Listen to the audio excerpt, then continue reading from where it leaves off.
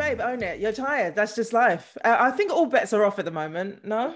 Yeah, to be bloody honest, there's nothing you can do. How are you? Yeah, I'm all right. I'm tired. Yeah. We're talking away and nobody knows who the hell I'm talking to or what we're talking about. Have we started? We're going to just start properly now. Hi, my name's Jamfi, founder of the British Blacklist, and I've been chatting away. I don't know how much of the beginning bit I'll leave in, but I like to let my guests introduce themselves because I might say the wrong thing and or leave something off the resume. So you introduce yourself with whatever titles and skill sets you'd like to. Oh, this is awkward. Well. Yes. Adiosho, professional shoe lover. Thank you. Professional. Actually, more of a hobby, to be fair, because I've not been paid for it as of yet. So I'm going to say hobbyist shoe lover. Wait. So hobbyist shoe lover, what type of shoes? Oh man, I mean, there was a time when it was a heel all the live long day, but well, I'm going to say I twisted my ankle a little while ago and that's made it impossible. But I think I was already on the rocky road to flats before that happened. So do you have a whole wall or row or stack or cupboard or walk-in of shoes? Not a walk-in as such. So I've got my clothes are all on rails. And then so I've got those hangy things where you slip the shoes in. So I've got like 3 of those. And then I've got a shoe rack down here. And then underneath my clothes rails, there's more shoes. Other shoes. Yeah. When did this problem begin? Auntie, I don't know. It's quite a while ago. So you're saying that you've made this decline to, well, it is a decline because I'm in this space. Just in height, right? Like in terms of like going to flats. Yeah, literally, mine are now flat. It's just flat. Yeah. I cannot, literally, it pisses me off. I cannot wear heels. It literally is a problem. I thought it's because my bum grew bigger because as I got older and I got heavier, I thought the weight of my ass bore down on my heel. So then I could not walk in heels. I love the logic. I'm blaming my ass because what the hell? Why I mean, you got to tell yourself what you need to hear to make it okay. So why did you make the transition to flats? Twisted my ankle, couldn't walk in my heels. Literally. I couldn't walk actually for a little while, but then because I didn't even think of my little boots with like a couple of inches as heels. But when you've injured yourself, even just a minor injury like a twisted ankle, you suddenly realize how high some of your shoes are, you know, and there's the shoes that I've been wearing just like day-to-day shoes with a heel that I can't wear anymore. See, I'm envious of women like you because I cannot wear shoes in the day. I can't walk around in heels. I had one friend that used to just wear heels like they were slippers. And it literally, for me, was literally going out and I am that girl in the rave that will stay in the heels. I won't dare put my foot on the floor, but my foot and my body will look like, sorry, Auntie Whoopi, when she's in Ghost and she's doing that walk and she's like, literally, that's my alter ego in heels. When she's Oda Mae, Whoopi Goldberg, Oda Mae, in Ghost, that is me in heels. Oh, I love it. I'm picturing it. But to be fair, I mean, it's not like I'm the person I think of is Victoria Beckham, who seems to just be able to sleep, you know, everything in heels. I'm not that. Do you know what I mean? Like every heel that I've got, I look at it in terms of hours. How long have I got in this before I'm dying? Do you know what I mean? And I can't believe we spent about almost 10 minutes talking about heels. Well, that's where we are. So now you're a retired kind of heel fan, and so you've had to pick up some other skills, I'm sure. Yeah, like wearing flats. Oh my God. So okay. Sorry, do you want to get off shoes? Is that what you're trying to say? I mean, I'm just saying, like, if you want to talk about the other brilliant skills you have, hold on, which flats are you, like a trainer or literally a brogue or something? Gosh, I used to wear trainers all the time, and then I looked at my shoes and I was just like, where are they? Like somehow it was very quietly they just seeped out of my life. So it's more like brogues. I'm looking at them now. Brogues, like boots. Got like a high boot that's a flat. I got it from Clark's, and I'm not even ashamed of that. I'm proud of it. No, that's where I'm at now. No, let's not, because I avoid Marks and Spencer's. Sorry, brands, I don't care. You know, there's an age group that you appeal to. You know, I have this long-standing battle. You know, African mums. Marks and Spencer's. I'm not spending, like, literally. I used to have to battle her, and it was always Marks and Spencer's stuff. So I rebel. Oh, really? And I rebel against Clarks. I think I had a pair of shoes from Clarks. They were probably a boot as well. I'm not doing it. I refuse. Now, why is that? Because I was like that as well. And then one day I was like, I need something comfortable that looks all right. And I'm like, I'm going in. I disguised myself, obviously. Obviously. It's because our mothers, more than likely, were like, Clark's shoes, Marks and Spencer's. And it's like, for me, if you were anything like me, the rebel was strong within me. And I was like, I'm not doing it. I'm from London. I'm very modern, very fashionable. I'm not going to Marks. And I'm definitely not going to any rave in Clark's shoes. No, I mean, no. that's not ever going to happen. But saying that, a brogue, like a stylish brogue with a nice designer trouser and a vest top, if you're going to a jungle rave or something like that, that would have worked. But yet I could not. Yeah, okay. We weren't bougie like all that Marks and Spencer's and Clarks. That's a lot. No, anyway, we're not doing this anymore. All right. Okay, also, please add your extra skills. You are also. Okay, so I think what you're talking about is like acting and writing and comedy, you know, is that the sort of thing you're talking about? Possibly. I mean, okay. I think that's what got you here, really. It wasn't the shoe thing. Shoe thing. I don't know if anybody knows about your shoe fetish hobby. Gosh, I talk about it a lot. Really? But then you should have a like, look, oh my God, we're back to shoes. You should See have a how I do? By now. Yeah, I know. You should have a shoe by now, a show by now. Andy Osho, shoes. See your name. Andy Osho. Andy Osho. Yes, that's it. The Andy Osho show. Yes. Oh my God. Yeah. I'm going to pitch it. I'm just going to, I'll just park it for now. Let's park it for now. But I also want like 34%. Because I helped eke it out of your brain. 34%, that's really specific. It's not even a 33.33, like 34%. It just makes sense to me in my head. Okay, cool. All right, we can talk about it. Fine. Yeah, that wasn't me agreeing to it. That was me just going, we'll talk about it. Okay, fine, we'll talk about it. And then hopefully, if I don't get my 34%, there will be reviews from the British Black. Wow. Wow. There it is. I'll use my critical powers to say, yeah, the Andy Shoe Show was not very much of a show. I give it 34%. And it was only about brogues from Clarks. I mean, seriously, what kind of program is this? Okay. What sentence best describes your life right now? Oh, gosh. Or word. Your word. Unpredictable. Yeah.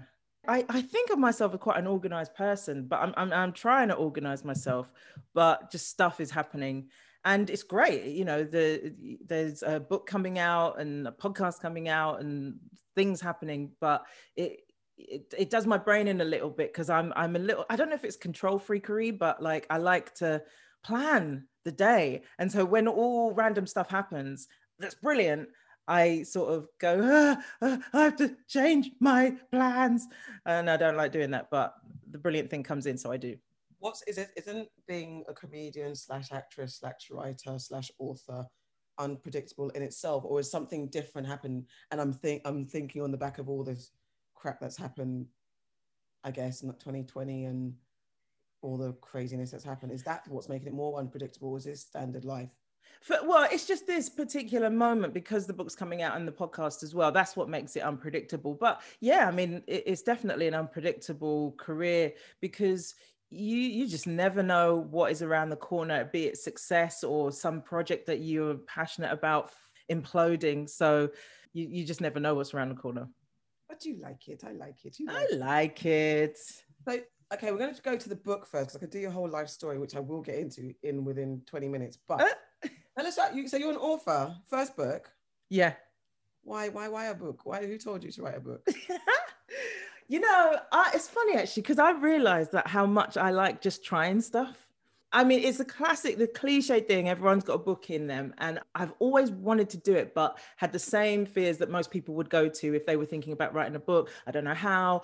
I don't know if my story's good enough. No one will like it, all that sort of stuff. But then there was just like a set of circumstances that came about that led to me getting a book deal, pitching a book and the publishers going with it.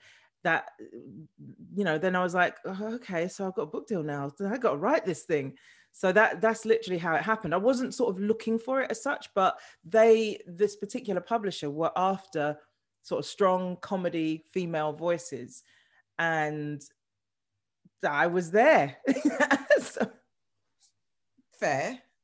Then how do you, because everyone's got a book in them, and I definitely aspired to be an author before I got into all of this stuff.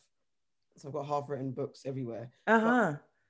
But, and I say books because I'm giving it a title, they're just pieces of paper with words on them at the moment.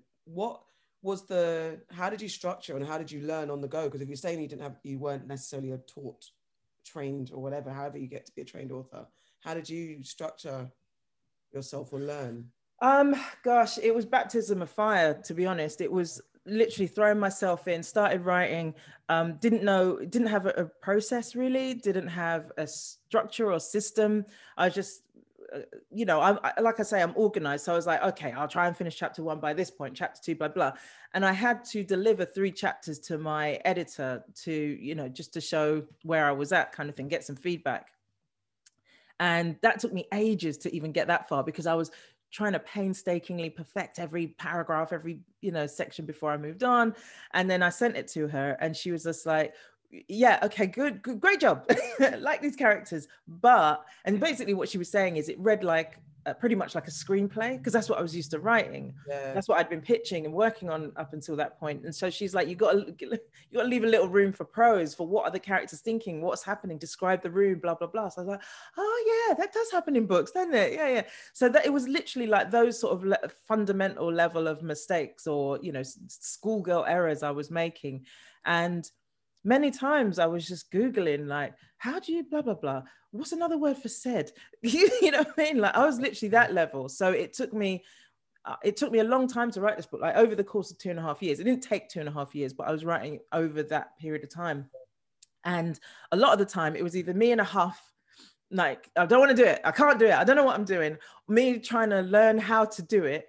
And then a percentage of the time was me actually doing it. So it was a very, it was the biggest creative challenge I've ever had. It's having to write on demand to a deadline and then have someone kind of tell you, that doesn't work, this doesn't work, this doesn't work.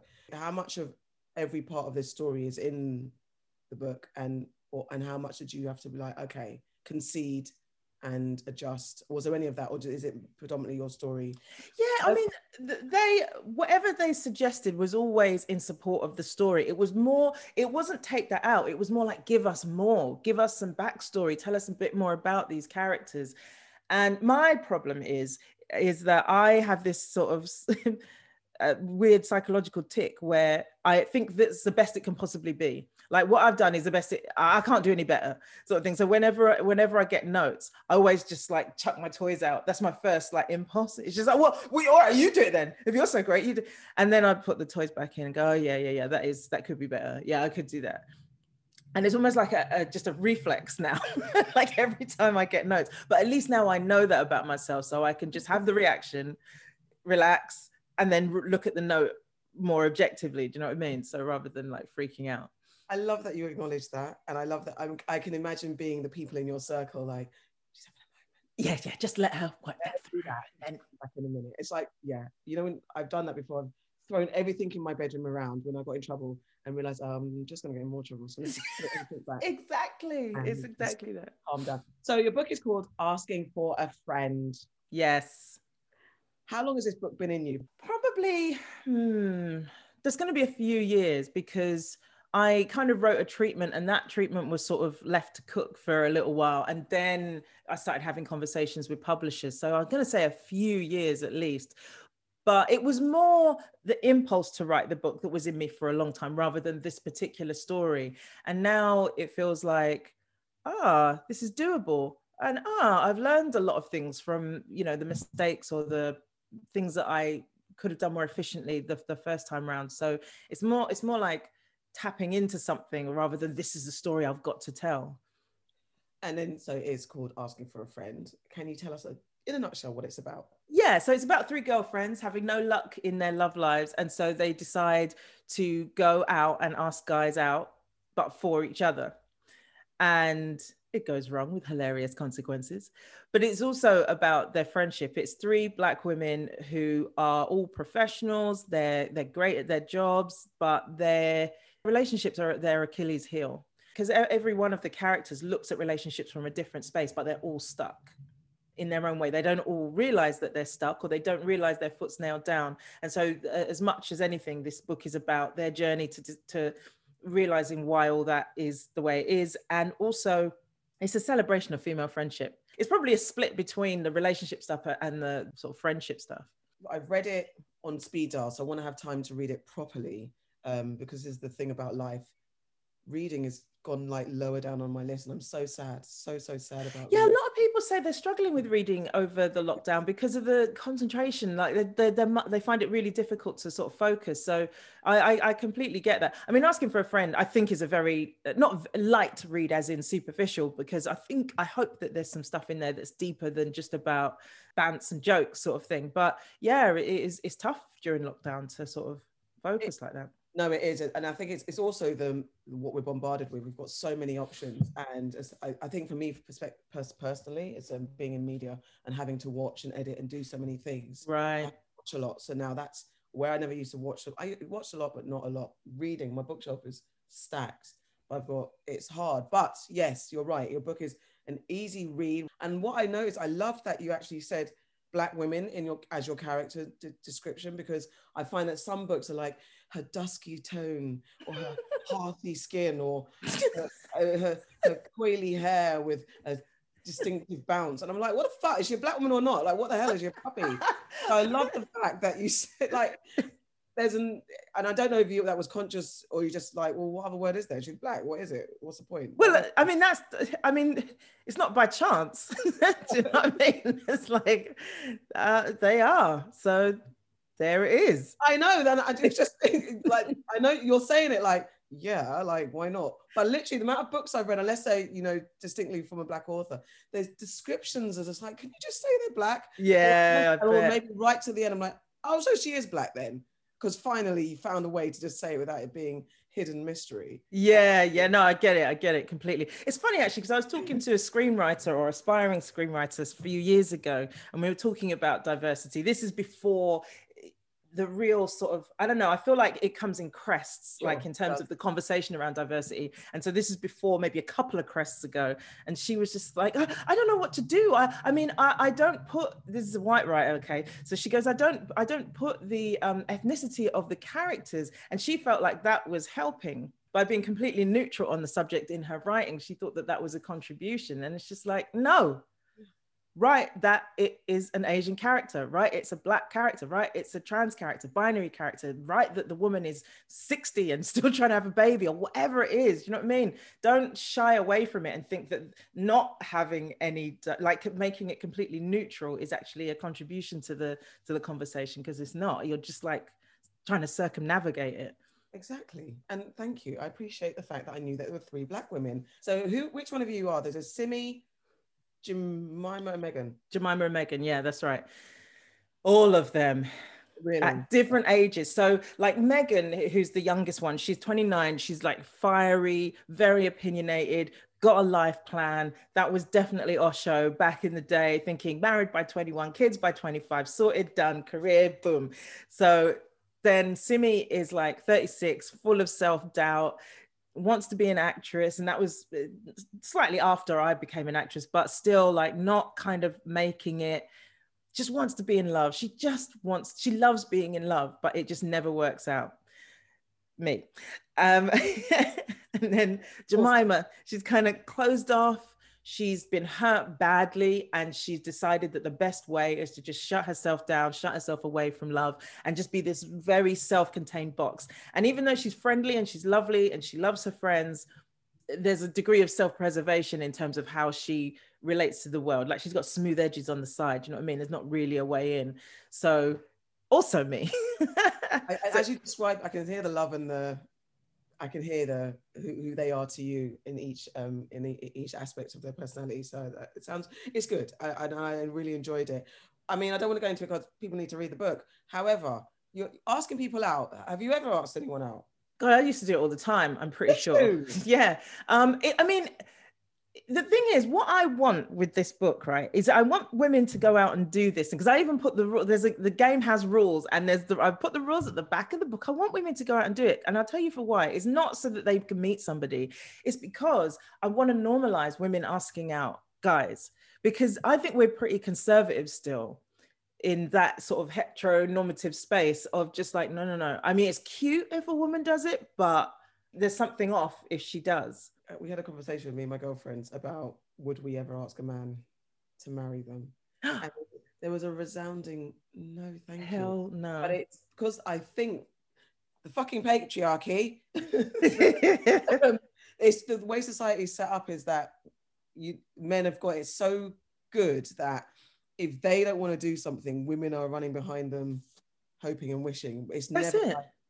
So yeah.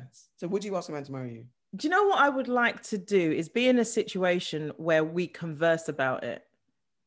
Okay. So it's not this big moment that he orchestrates necessarily, but that we talk about it. Like, do we want to get married? Because I mean, I think I saw this on like social media or something, someone talking about how entitled a marriage, how much of a demonstration of entitlement a marriage proposal is.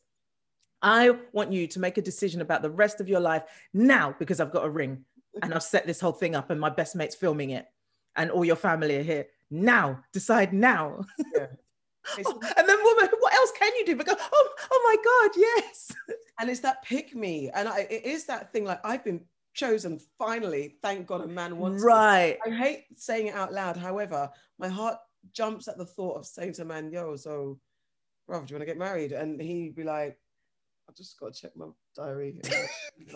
And then crumble my whole little woman existence into pieces. All the things I've achieved will be reduced to nothing because he said, possibly, maybe, no. Possibly. Do you know what though? I mean, this is a different conversation really, but I've really been looking at I coined the phrase fairy tale complex. Yes. Of like how we idealize relationships. And if you are in that fairy tale complex paradigm, of course you're going to want a guy to propose because that is part of that's part of the structure.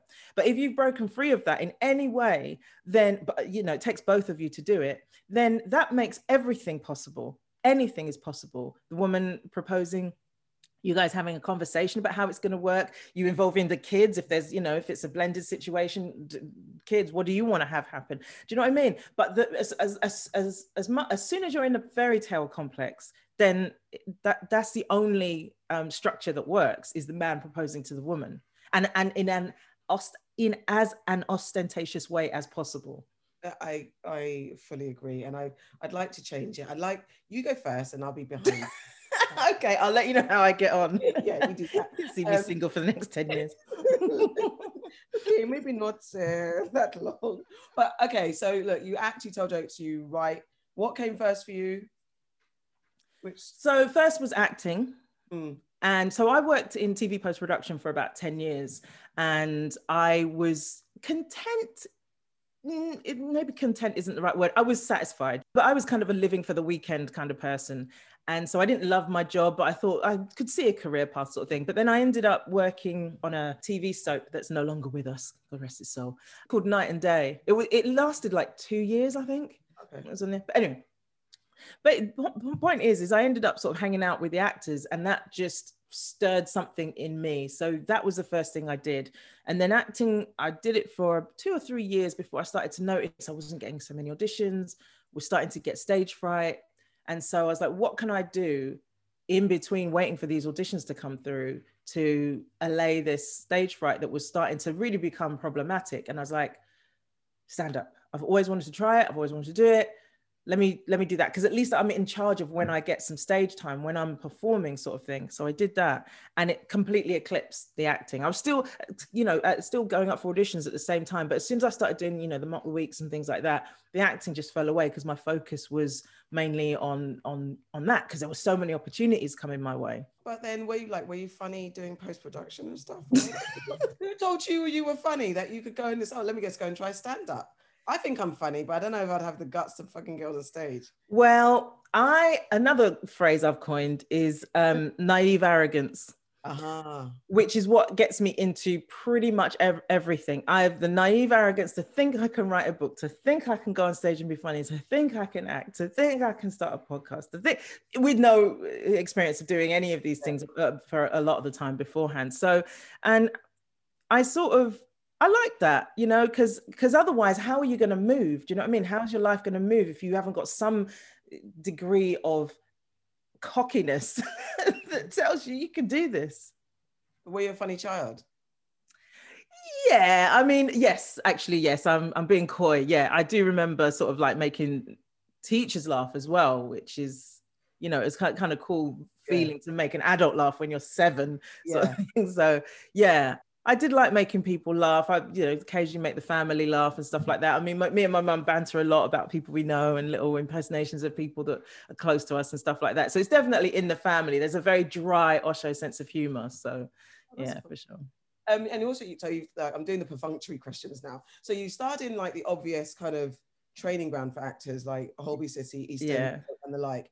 What's the equivalent for comedians? Is there like a not baptism of fire, but like a kind of, you've got to go through the ranks of these particular, I don't know, comedy houses or something like that to? Well, at the time, I think, yeah, it was probably just the circuit in general, but I think a stamp of approval before you get onto television is probably getting on at the Comedy Store. Okay. That was where a lot of people's energy was focused, is trying to get, you know, your first 10, and then if Don likes you, then he'll book you for your first 20. That's the thing, getting 20 at the store and then getting a weekend at the store because it's well paid. And you know what I mean, it's like it's the church. Yeah, it's the comedy church. But now, you know, the landscape's changed. I haven't done stand-up actually for a while because there's so many other projects going on. So I don't really know exactly how it works now, but you can come in through lots of different doors now. You know, for example, Mo, the comedian, I believe he was on the circuit, but it was his work on social media, his Instagram stuff that was really what tipped him over the edge. So there's lots of different routes in now, which is kind of exciting because it means different voices. Because the thing about places like the Comedy Store, which are brilliant, but it's pretty monocultured for the most part in terms of what voices get heard. So has it been hard for you, Black woman? Can we talk? Have we got an hour? No. Yeah, exactly. Can you stay in 4 minutes, please? Yeah, let me see what I can do. Yes and no. Yeah. Because, you know, it's not like I'm, you know, I say this with whatever modesty is appropriate, but it's not like I'm not successful. Sure, exactly. Yeah. True. But it's like, what success could I have had I been from a different demographic? So so in one sense, I am, you know, I feel strongly about diversity, and not just in front of the camera. Great, that's lovely. But what I want to do is step onto a makeup truck and see, you know, a diversity there. I want to see diversity in the camera team and sound guys and directors, producers that have hired me and stuff like that. Until that changes, it is harder, because I think when I was really more prominent in the stand-up world, I was considered a risk. Yeah. So I was a safe bet if it was already an established show. So I was, you know, Mock the Week would had me on several times, and they were very, very generous in that respect. And I'm very grateful for that opportunity. But I pitched many, many, many times my own vehicles. And it was like, no, I think so-and-so's doing something like that. I think well, ITV have already got something going on. Oh, well, we don't really do that, so, et cetera, et cetera, et cetera. Yeah, because I hate the fact that, like, in the bio, when you read up on a person and yours like, Andy Osho show sketch pilot. Exactly. Yeah. And you know, it's that classic thing where you see things that, I mean, that are substandard getting made, and you're just like, wow. I mean, it's like I was watching on Amazon, you know, the trailers that they throw up on Amazon, and it was like, there was one the other day, it's like, James May can't cook, and it's just like, that for me is the very definition of like that privilege of like, fail your way up, you know. And I know that that's a construct for the show, and that he's got a following and all the rest of it, so I get why it's there, but it just made me laugh. It's just like, white man cannot do a thing, let's give him a show. You're speaking my existence, and I don't know how much I can say without sounding like I'm crossing some sort of line, but seeing who gets millions of pounds or dollars to make something that, if I submitted it, I would be laughed out the room. Or if my idea, which is so much more better, would get laughed. So how do you stop from being a bitter Black woman? Yeah, I mean, it's real, because there's someone that regularly comments on my social media and is that voice kind of thing. And I just think to myself, no, I can't go down that road, because otherwise you'll eat yourself alive, basically. So I keep doing my do. I keep just keeping on, and know that there is movement, there is progress.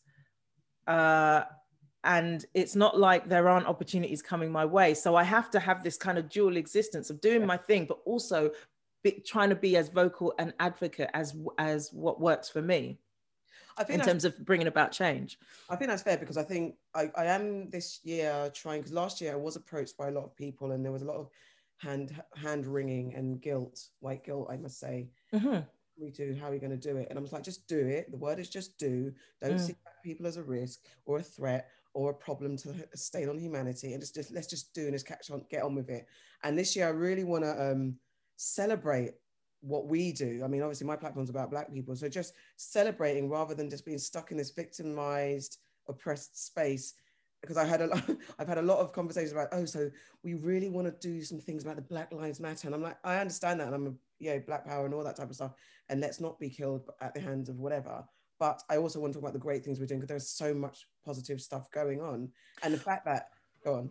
No, I was just going to say, there is a sort of a hole that we can fall into, or media types can fall into, of this sort of, white liberal guilt type of thing, but where there's this tiny little window of Black life that they're allowing in, which is basically rooted in Black pain. Like, they're very comfortable making a green book, but they buried Birth of a Nation. Do you know what I mean? So I absolutely agree. I think it's about now, like, there's some films I'm not ready to watch.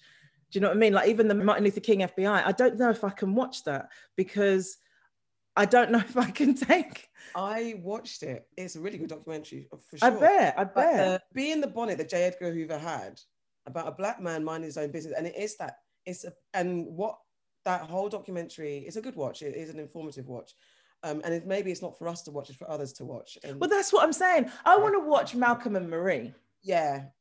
Do you know what I mean? I want more of that, where their race is irrelevant. That's two people just breaking down something and finding out what love really is. And it's got absolutely nothing to do with the color of their skin, because, day to day, that's how Black people are living. It's only when we go out into the context of the rest of the world that we become Black people. So how's it about some films that just show us living our lives? Because that's what I really liked about, like, the role I played in Curfew, is we were just a family. And it's funny, because when I got the audition, I said, this is a white woman's role.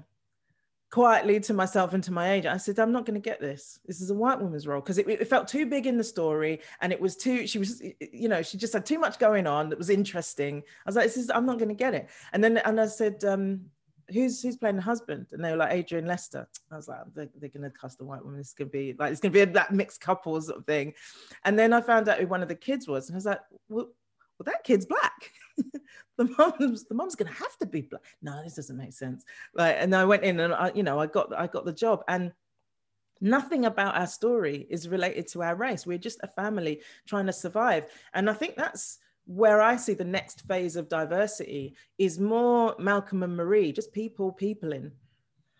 And you, because I had the question about that, because I was literally going to say, you had a Black husband in Curfew, and I was like, this does not happen, especially in the UK. They have this thing, diversity means definitely interracial or nothing at all. And I lament, because I'm a Black woman who dates Black men, and not for nothing, I'm not, it is what it is. My taste is my taste. But I feel like, as a Black woman like me is not catered to in the visuals on screen, especially in the UK. I can get a bit from America. We won't talk about shadism, because that's a whole other thing. But at the very least, we will get Black couples in a lot of American products. But over here, it's hard. And so I was like, seeing you and Adrian Lester, and it's like Adrian Lester was okay. You're right, because I would assume that they'd put Adrian Lester with a white woman, even though he has done other things. But it's just like, and you, a dark-skinned woman, and you're black together, Black. So yes, I understand. You're like, oh, I'm definitely not going to get this. But see, that's how I've internalized the state of the industry, is that, like, I've made assumptions, and the casting people weren't thinking that, but I've internalized that sort of, what I've seen already in terms of how things work. I mean, I've had quite a few Black husbands, actually. But you know what it is as well? I mean, yes. I was like, yes, have you? Thanks. No, but you know what it is as well, is like what I'm also interested in is where the roles, where it's a Black husband, but the story has nothing to do with their race. Because I'm thinking of Kiri, because you know, Lucy Msamati was my husband in that, but that was our storyline was connected with our sort of cultural heritage. And so for me, the next phase, I get that those stories were all cool and good, and you know, they were appropriate at their time, but the next phase is really just showing life how it really is. Like, because we're not living in the, you know, racist anguish day to day. We're living our lives, but the media would have you believe, or have the rest of the world believe, that's how Black people are just like thinking about Blackness all the live long day. And when you want an expert on the news, it's only you see Black person when it's related to their Blackness, you know, and all that sort of stuff. But it's not how we're living our lives. So I'm looking forward to that truth. Yeah, I agree. And we're funny. So you mentioned Mock the Week and shows like that, because there is a conversation about not having Black comedians on these type of shows where we're hugely funny. We're very funny. What's the problem? We're very funny people. I mean, well, it's a one at a time thing, isn't it? I mean, and it's not even, I mean, Mock the Week is the one that gets all the flack for it, but they were actually quite supportive in a way. And like, it's all of them. It's more like the whole genre was very like no female hosts for a really long time. No, you'd only have one Black person on it, as though we're a genre as well. So you can't double up, you know, we've already got Gina on, so we can't have her or whatever.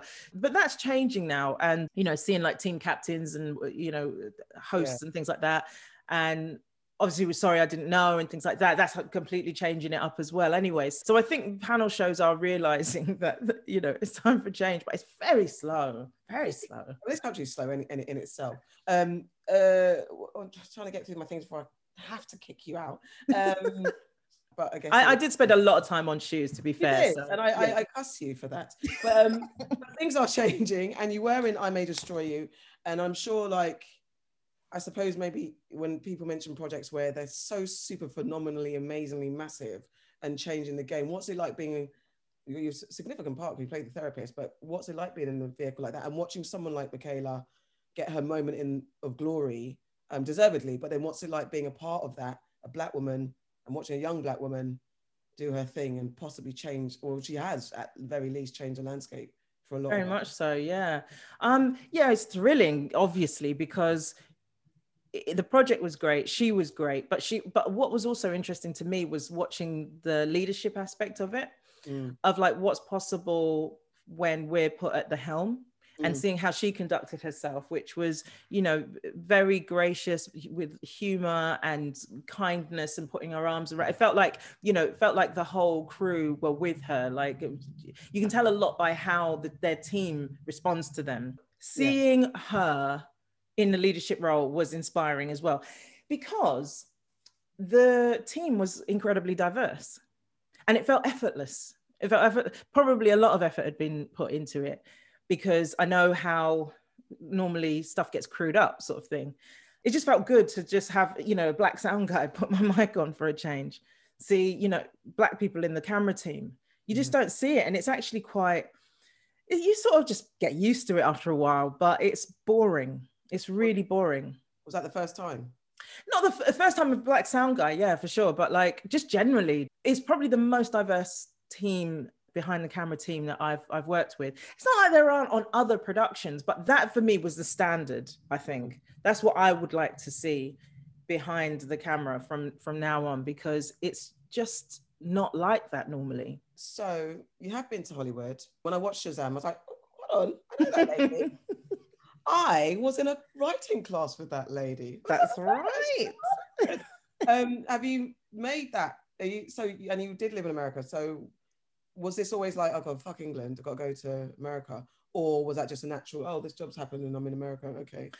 No, it was, the former.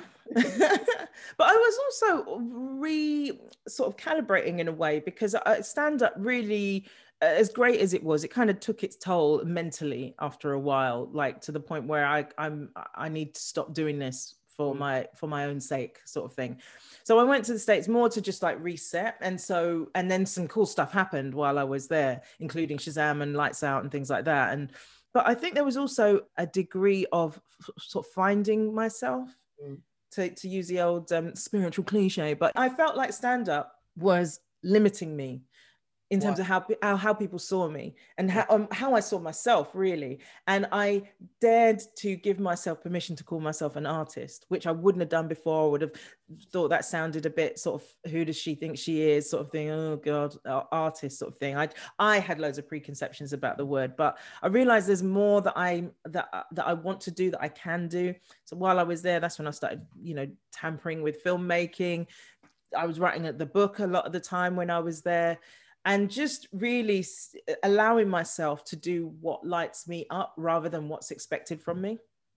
That's fair. And who are you today in comparison to the Royal Court writing course?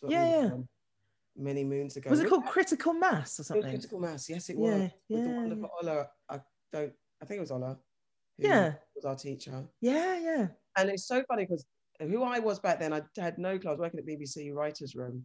And I was like, I know I want to write, but just, okay, cool. I managed to get into that and didn't know who the heck I was, to be honest, or why am I? I did not know I'd be doing what I'm doing today, for sure. Yeah.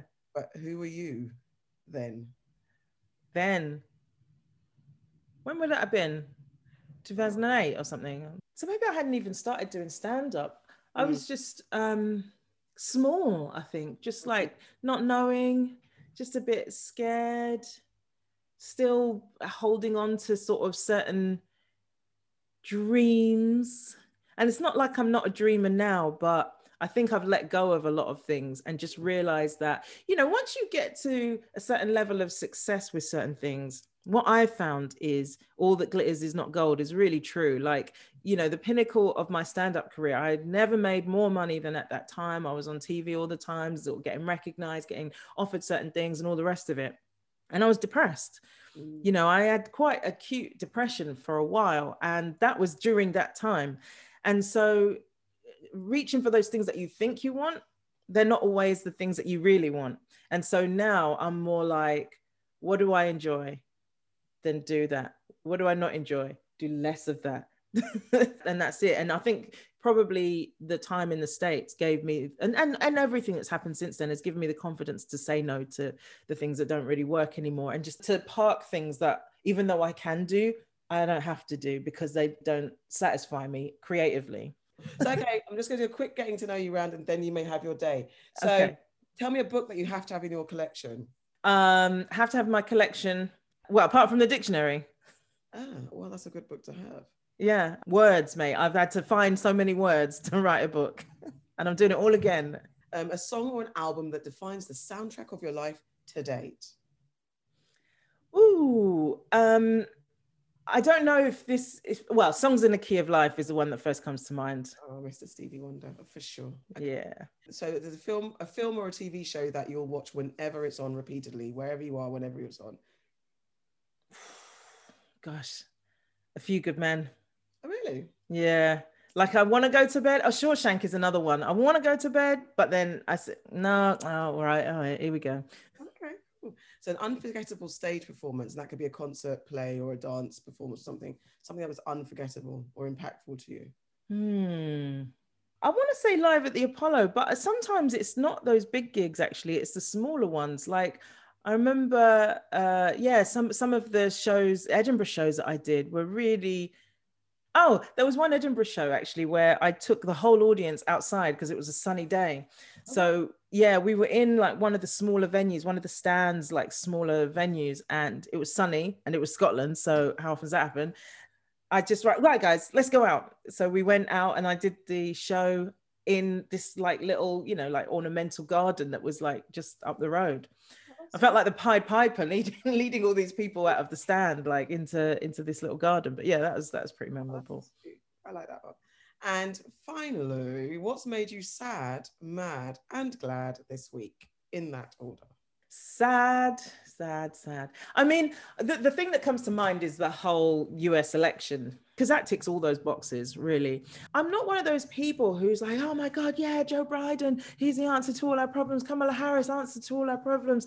I'm not, and I never will be, because they're quite conservative Democrats, okay? Yeah. So let's just see how things play out. They're the most democratic type person Republicans could stomach. And that tells you something about what's possible under their tenure, sort of thing. So I'm sort of glad, but I'm not like jubilant. I'm sad, obviously, about the shit that went down at the Capitol, but I'm glad because a lot of who America is has been exposed, and Britain's gone through the same thing. It's almost like we're going through this reckoning at the same time. And so I'm glad. It's ugly, but it's the truth of who we are, because all this, oh, this is not America, oh my God. It is, okay? It is.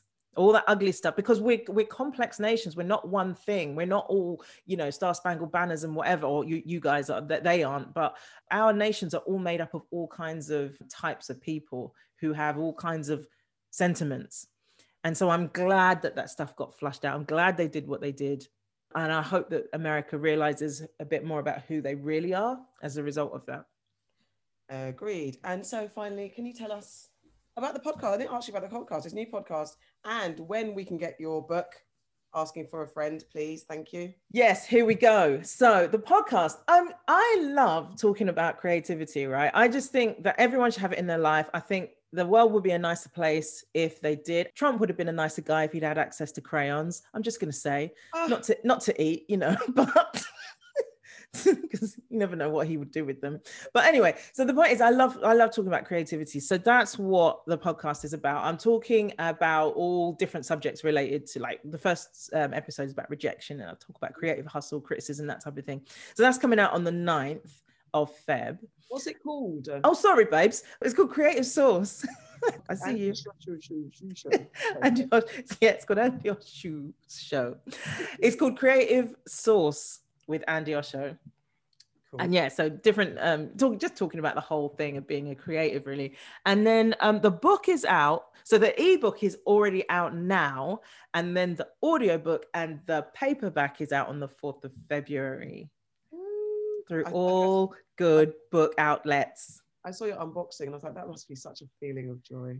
Oh, mate, it was, yeah. I mean, they sent me some proofs. That was kind of cool already. So I'd had like 5 proofs sent over, but then getting a big box and it's embossed. Yeah. So I was just like, what? I forgot that that was going to happen. Oh, gosh. Yeah. Congratulations. It's like, I can't believe we haven't spoken ever, but all in good time. Well, in that time since what do you call it? Since Critical Mass, jeez. Yeah, we've not had a moment to stop and chat. But I love what you're doing, with Blacklist. It's just, come on now. Thank you, man. And the people you're getting out, when I saw you interviewing, who is it, Tracy Ellis Ross? Yeah, that was like, me. My biggest one was Felicia Rashad, because literally Claire Huxtable is my mum. My mum. That was a bit like, and with junkets, such a different thing, because junkets are like such small snippets of time. You really can't. And I'd love to have spent like 20 minutes saying, oh my God, I remember on this episode. So I had to contain myself. But yeah, no, thank you. And it has been a crazy, weird journey. Okay. Well, thank you as well, because,